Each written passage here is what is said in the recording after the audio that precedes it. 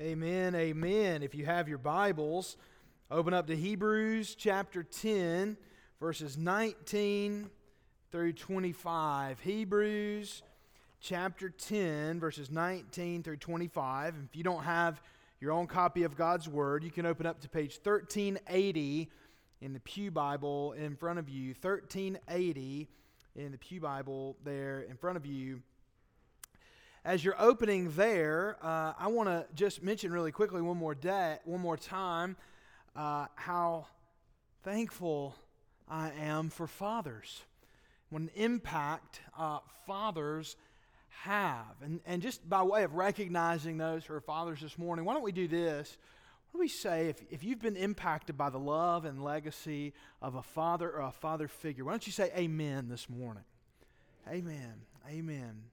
Amen. And we can all reflect on that and think about that this morning, but more particularly, we can reflect on the love of our Father in heaven. And my hope and my prayer is whether you had a good dad or a bad dad or something in between, and that's where I am, somewhere in between probably, most of us are. I hope and pray that no matter where you are on that spectrum, that it can point you to a Father who loves us perfectly. Who loves us perfectly. If you have your Bibles open there to Hebrews chapter 10, verses 19 through 25, do me a favor and stand out of reverence for the reading of the words of our God. The author of Hebrews writes under the inspiration of the Holy Spirit in such a way that as the words on this page are being read, God Himself is speaking to you. Beginning verse 19. Therefore, brothers, since we have confidence to enter the holy places by the blood of Jesus, by the new and living way that He opened for us through the curtain, that is, through His flesh. And since we have a great priest over the house of God, let us draw near with a true heart in full assurance of faith, with our hearts sprinkled clean from an evil conscience and our bodies washed with pure water. Let us hold fast the confession of our hope without wavering, for He who promised is faithful. And let us consider how to stir one another up to love and good works, not neglecting to meet together, as is the habit of some, but encouraging one another, and all the more as you see the day drawing near. Let's pray together. Lord, would You open our hearts and minds to receive Your word? And God, I pray we would be changed by Your word today. Help us to hold the Lord's day near and dear to our hearts. It's in Christ's name we pray. Amen. You may be seated. In his famous work, probably the most famous book in the history of the English language, John Bunyan writes in his famous book, Pilgrim's Progress, the story of Christian, who is a pilgrim on his way to the celestial city. Many of you read this with me over Christmas break. And if you've never read Pilgrim's Progress, let me encourage you to do so. It's an allegory that points us to the Christian life and helps us understand the Christian life. And I think it's one of the best books on discipleship that's ever been written. But during this story, during Pilgrim's Progress, Christian, the main character, the protagonist, he goes through an episode where he falls asleep at an arbor, and there he wakes up and in haste runs away, and while he's asleep, he had taken out of his pocket a scroll of paper. And in Bunyan's Pilgrim's Progress, that scroll of paper represented the personal assurance of salvation that Christian experienced. Now, it didn't mean that he stopped being a Christian, but as many of you have probably been through in your lives, at times we struggle with assurance of salvation. It's kind of like in our lives where things get going really well and things seem to be going great, and then we do something silly and we think, am I even a Christian? We struggle sometimes, and that's exactly where Christian was in his life. Well, he finally reclaims his little scroll of paper, his roll as Bunyan calls it, and in his fit of worry and guilt, night is nearing and he doesn't have anywhere to stay, and he feels bad because he had fallen asleep and waited too long. And Bunyan describes this scene as Christian is worrying what he will do to rest for the night. But while he was bewailing his unhappy state, he lifted up his eyes, and behold, there was a very stately palace before him, the name of which was Beautiful, and it stood by the highway side. There at this Palace Beautiful, Christian is able to find relief and rest and preparation for the rest of his journey.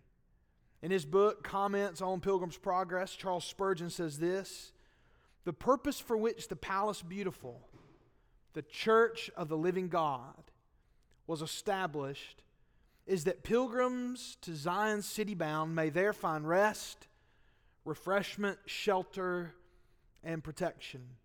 I wonder," Spurgeon said, "what some of us would have done if it had not been for the Sabbath services of the sanctuary, the gathering of ourselves together for worship in its varied forms of preaching, prayer, and praise."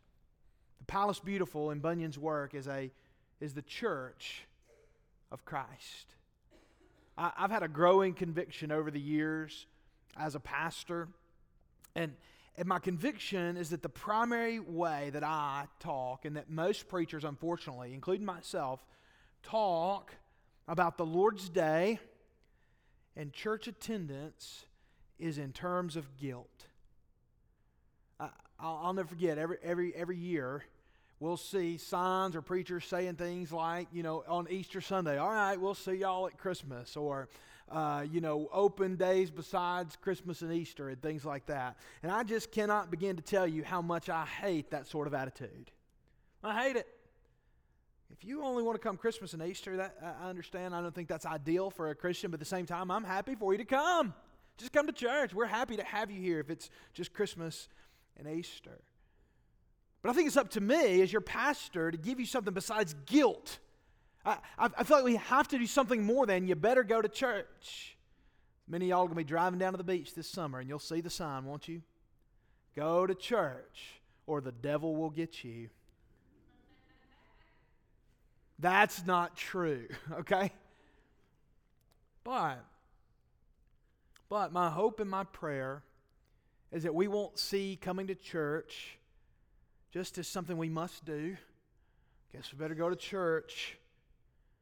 I hope we won't see it as just some way to make sure the devil doesn't get us. I hope we don't just see it as something like, "Man, I don't feel like hearing Matt give me a hard time. If I don't go to church, I better show up." Instead, I hope you won't see this as something you just have to do or check off your list, but instead, I hope you'll see it as a grace and an opportunity from God. It's the Palace Beautiful. It's an oasis in the desert of life. So many of us have been burned over talking about church for all these years because over the years perhaps we had friends or family members who were strict Sabbatarians, and all the talk we ever had about the Lord's Day was what we can and can't do on the Lord's Day. And maybe the Lord's Day was made miserable for you, or maybe you've made it miserable yourself. So I don't want to talk so much. I'm not what one would call a strict Sabbatarian, and we don't have enough time today for me to kind of give you my full theology of the Sabbath. But if you ever want that, trust me, I'll give that to you. Just let me know. We'll get together and have coffee, and we'll talk about why as Christians we don't observe the Old Testament Sabbath, but instead worship on the Lord's Day, on Sunday, instead of Saturday. And while I wouldn't call myself a strict Sabbatarian and sit around and talk about what we can and can't do on the Lord's Day, my hope and my prayer is that what we will talk about is what we get to experience every Sunday with the Lord's people. That it's an opportunity that we have to get together. So while I'm not a strict Sabbatarian, I do think that this day, the Lord's Day, ought to be set aside for something particular, the worship of God with the Lord's people. I want to show you this morning 3 truths that I hope will help transform your view and your understanding of the Lord's Day. And something you'll notice, and I do this in my own home, is one of the things I like to do, is I like to call Sunday the Lord's Day. Just this morning, I had a 3-year-old, Jim, laying in the floor, yelling, "Do we have to go?" No offense to you sweet nursery workers. He doesn't like to do much. But do we have to go? And I said, "Jim, do you not know what today is? Today's not Jim's day. It's not Daddy's day. It's not even the church's day. Today is the Lord's day. Of course we get to go to church today.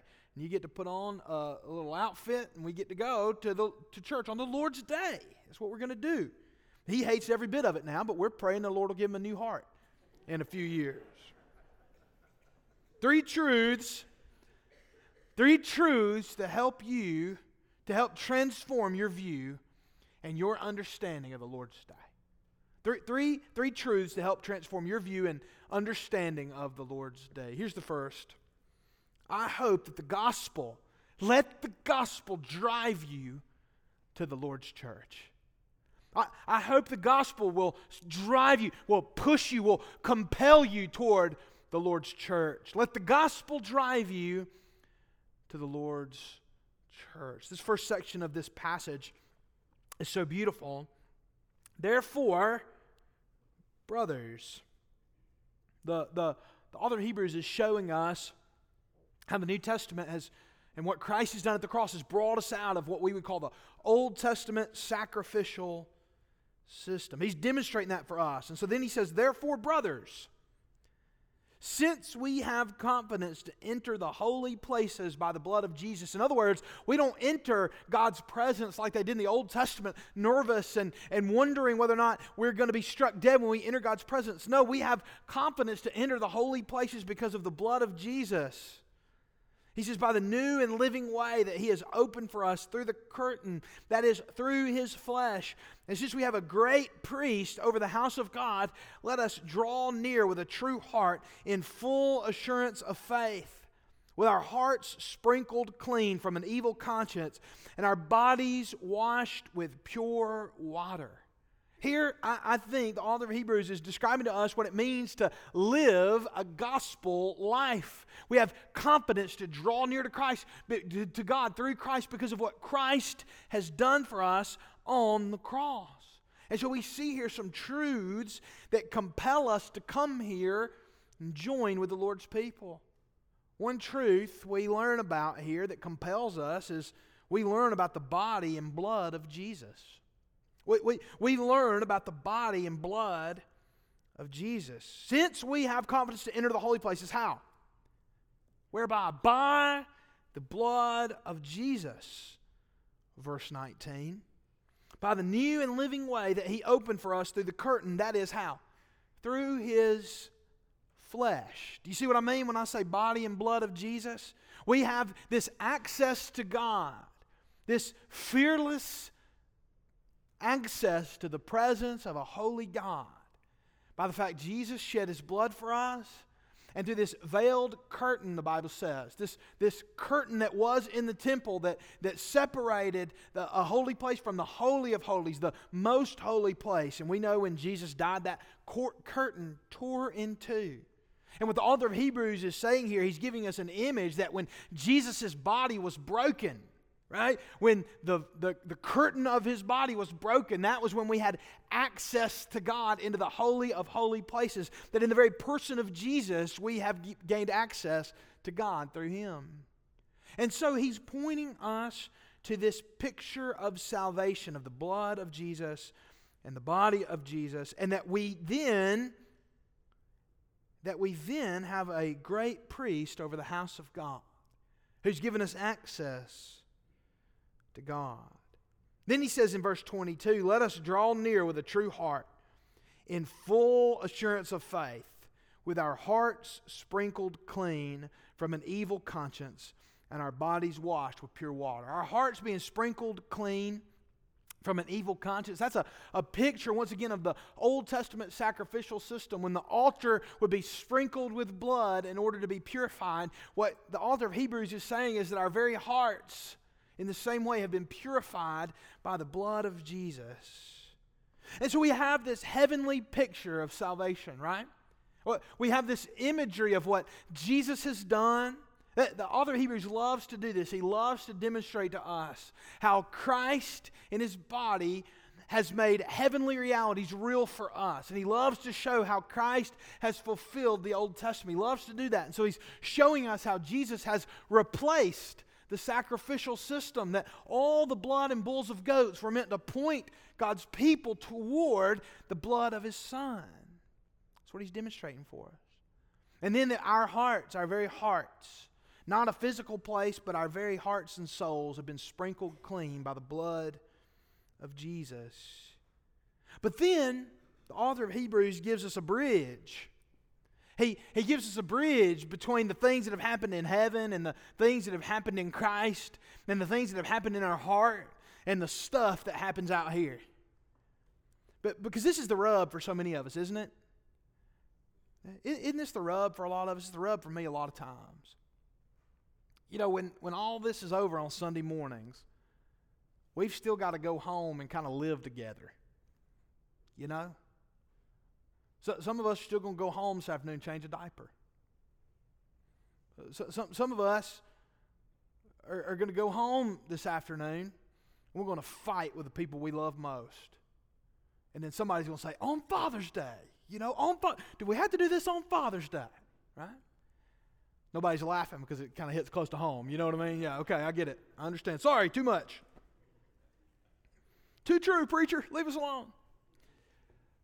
No, what is it? We've got to do something with all this stuff. And sometimes it feels like the Bible's calling us or preachers are calling us to be gospel robots, you know. Just once this truth downloads, that's that. It's like a new version of an operating system, and once that happens, there's no more bugs, there's no more glitches, we should just be perfect. But obviously, that's not how life works. And so what the author of Hebrews does here is he builds a bridge for us from these beautiful things that are happening in heaven and these beautiful things that happen at Calvary and this amazing thing that's happened in your heart, and he brings it out into our lives. And what does he say? And our bodies washed with pure water. Means every time back here, when we fill this up back here, I wear waders, but still inevitably I get wet. And somebody's body, when we go back there and baptize them, somebody's body gets wet. All this beautiful stuff then is represented in a physical act we do right here. Whenever someone becomes a Christian, we baptize them as a picture. This is not just something that's happening in a pie in the sky. This is not just something that happens in our hearts. This is something that impacts how we live every day. This is a flesh and blood, real life, hits the road on Monday sort of gospel. There's a bridge. And then the author shows us over in verse 25 that all these truths and all these beautiful truths compel us to meet together. That what God has done in Christ in the heavenly places and in our heart, sprinkling it with blood, it compels us to gather together on the Lord's day, to meet together. Why church? That's a question a lot of people ask. Why church? Why do we do this? Think about it for just a moment. Think about the way these truths are so beautifully pictured every Lord's Day among the God's people. We're called together every Sunday as Christ's body. Why? Because we've been washed by His blood. We testify to that through our baptism, and we testify to that through the Lord's Supper. We break bread and we drink from the cup, representing what? The body of Christ broken for us and the blood of Christ shed for us. We do that and we physically eat and drink those things to picture our total dependence on Christ. And we do that together as a church to remind us what? That we are called together as Christ's body because we've been washed by His blood. So we picture this new covenant every time we come together. And we testify together that our hearts need to be sprinkled with blood every Sunday when we come together because we recognize in coming here that we need to be changed by the grace of Christ and His gospel.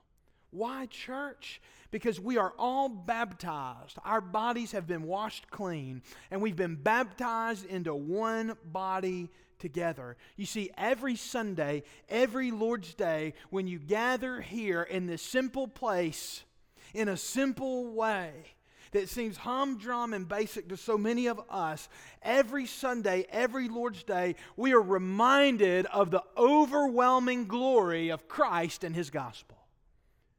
We're reminded. We desperately need it. Folks tell me all the time, I can worship anywhere. I can worship anywhere. In fact, I prefer to worship in a bass boat. Or I prefer to worship on a golf course. Or I prefer to worship watching QVC on Sunday morning. Whatever. And I agree. In fact, it's one of my great goals as a pastor is not for you to worship anywhere, but for you to worship everywhere. Every day, all the time. This is an overflow of what we do during the week. And so I agree wholeheartedly. You can worship anywhere. But my question is, why would you want to? Why would you want to miss out on the blessing of resting in the beautiful palace? Knowing the Lord's people and being known. It's like this. What if someone offered to take you to eat at the finest restaurant in Alabama? And somebody says, you know what? Just last year, Highlands Bar and Grill in Birmingham won a James Beard Award for Outstanding Restaurant in America. It's one of the best restaurants in the world. And I'm going to take you there for free, no cost to you. And just let you can order whatever you want and just have the full experience of this great restaurant. And what if you looked at them and you said, well, sounds great, but I don't know if you know this or not, but I can eat at home. I eat at home every day, in fact. I can eat at home. And the person says, nice talking with you, and walks on, right? No, of course you can eat at home, but why would you want to? Let the gospel drive you to the Lord's church. But second of all, let your need. Second point this morning is this: let your need drive you to the Lord's church. Let your need drive you to the Lord's church. Listen to these next couple of verses here. Let us hold fast the confession of our hope without wavering, for He who promised is faithful. This exhortation implies that it's easy to waver, prone to wander. Lord, I feel it, says the great hymn. Prone to leave the God I love. Here's my heart, Lord, take and seal it. Seal it for thy courts above. Even in our own hymnody, we recognize this proneness we have toward wavering, toward wandering. The Bible says, He who promised is faithful. Verse 24, and let us consider how to stir up one another to love and good works, not neglecting to meet together, as is the habit of some, but encouraging one another. As a Christian, we have this tendency toward wavering, toward wandering, and we have needs. We need help. As a Christian, you've got several different sorts of needs. Here's a couple the author of Hebrews gives us. One, you need to be stirred up. Now, I'm going to confess something here. I've met Christians who are good at stirring people up. Just spent a few days at the Southern Baptist Convention. I'm going to tell you something. There's some folks at the Southern Baptist Convention know how to stir people up. And it's not always in the right way, right? So some of y'all might have worn out phones from stirring people up. But is it always stirring people up to the right thing? No, here what does the Bible say? Yeah, some of y'all need to be settled down, I guess. But the Bible says what we always need to be stirred up toward. Stirred up for is love and good works. You need to be stirred up. It's easy throughout the course of day-to-day life to just sort of get complacent in our Christian life, to do like Christian did and fall asleep in comfort, forgetting the urgency of the journey we're on. And so it's good to come be with the Lord's people and be stirred up. What does it say? And let us consider how to stir up one another to love and good works. Brothers and sisters, how are you strategizing? How to help encourage those around you to love better and to be more like Christ? How are you encouraging one another toward love and good works? Here's something else you need. You need to be encouraged. Your need for encouragement should drive you to the Lord's church. Think about it. Think about how much we are these days in need of encouragement. I think about it a lot. You know why? Because I know what so many of y'all are going through. You tell me. You email me, you text me, you catch me in the hall and tell me. And what a great privilege it is as your pastor to get to love you and pray for you through those things. Recently there was a gentleman in our church who came to me and said, listen, somebody's come to me and asked if they could meet with me sometime. They want me to talk to them about the gospel and help. And I've been through something they're going through and they want me to help them. Are you going to be offended if that happens? I know you won't be the one doing the counseling. I said, hey, brother, I'll be the opposite of offended. This is exactly what we need to do. If everyone in God's church is waiting on the pastor to give them what they need, they're never going to get what they need from the Lord. We are a body in Christ who are meant to stir one another up and meant to encourage one another. Furthermore, you need love and rest. Saints, you may be tired. You may feel unloved by the world, but God's church will love you. And brothers and sisters, we must strive as a church to be a place where this is possible, where we stir one another up to love and good work, where we encourage the saints of God, where we provide a place where saints can love and find rest. Let your need drive you to the Lord's church. Finally, let your hope drive you to the Lord's church. Let your hope drive you to the Lord's church. I've noticed a theme in my ministry, and as things change in the world and the culture around us, I've noticed a theme among God's people, and I've learned that I encounter a lot of fearful Christians. Fearful Christians, afraid about how the world's changing around them, afraid that there may not be a future for the church of the Lord Jesus Christ, afraid of how things might look so much different, afraid of the fact that young people don't seem to go to church as much as they used to, afraid of this and afraid of that. And I've come to conclude, as I've read history and talked to folks from different generations, I think this is true of every generation, that we're afraid of what comes next. But what does the Bible say? The Bible says, not neglecting to meet together, as is the habit of some, but encouraging one another. And what's this last phrase here? And all the more as you see the day. In my translation here, it's capital D day. That means the day of the Lord. The second coming of the Lord Jesus Christ. All the more as you see the day drawing near. All those things that make you fearful are things that Jesus said should point us to Him and should press us into His church. Jesus says, you will see these things, but do not be afraid. I've gone to prepare a place for you. This place may be bad, and it may go from bad to worse.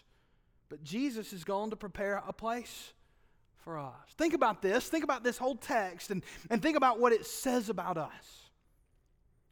Think about what it says when you come here every Sunday. What are you saying according to this text? You're saying, this world is not my home. We're saying that we're pilgrims headed to heaven.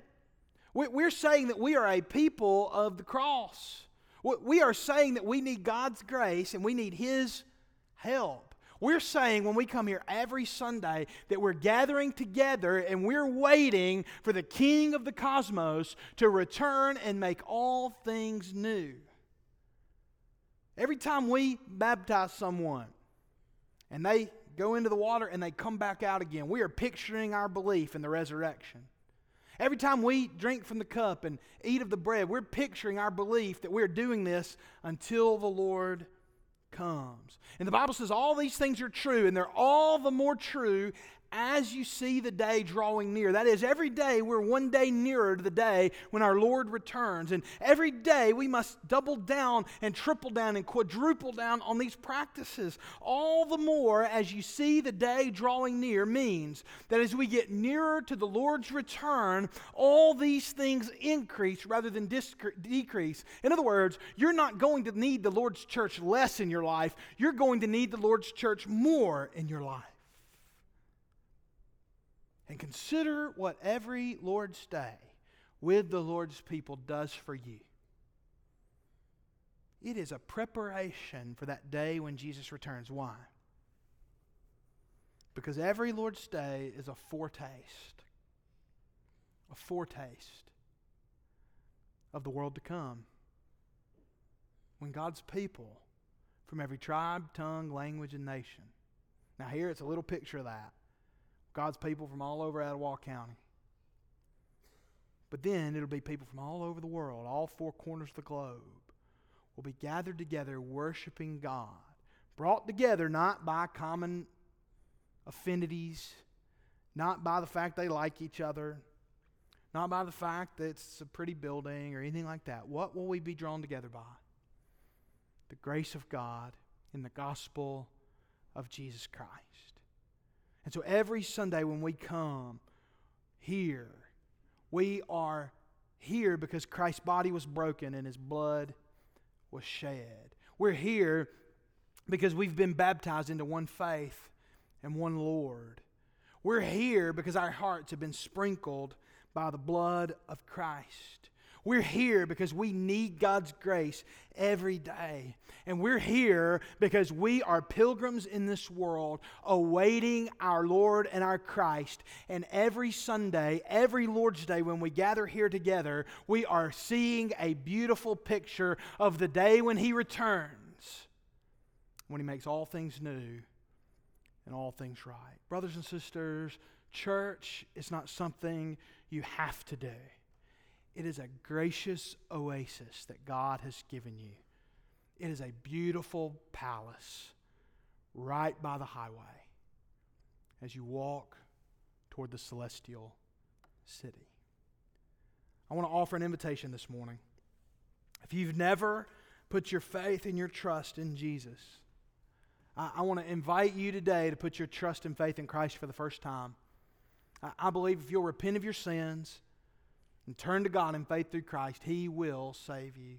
And second of all, you may be a Christian. You may say, Pastor, I've not been living the Christian life I should. This altar is open to you, and I'd be happy to pray with you this morning. And finally, you may be convicted by this sermon. You may say, today is the day I need to finally make a covenant with First Baptist Church. I need to commit myself to church membership. I'd love to talk to you today about what it means for you to be a member here at First Baptist. After this prayer, I want to invite you to come. Let's pray together. Oh Lord our God, our prayer today is that you would open hearts and minds, God, to be changed by your word. And Lord, if there's anyone here who has business to do with you, God, I pray that you would move in their hearts and lives even now. For it's in Christ's name we pray. Amen.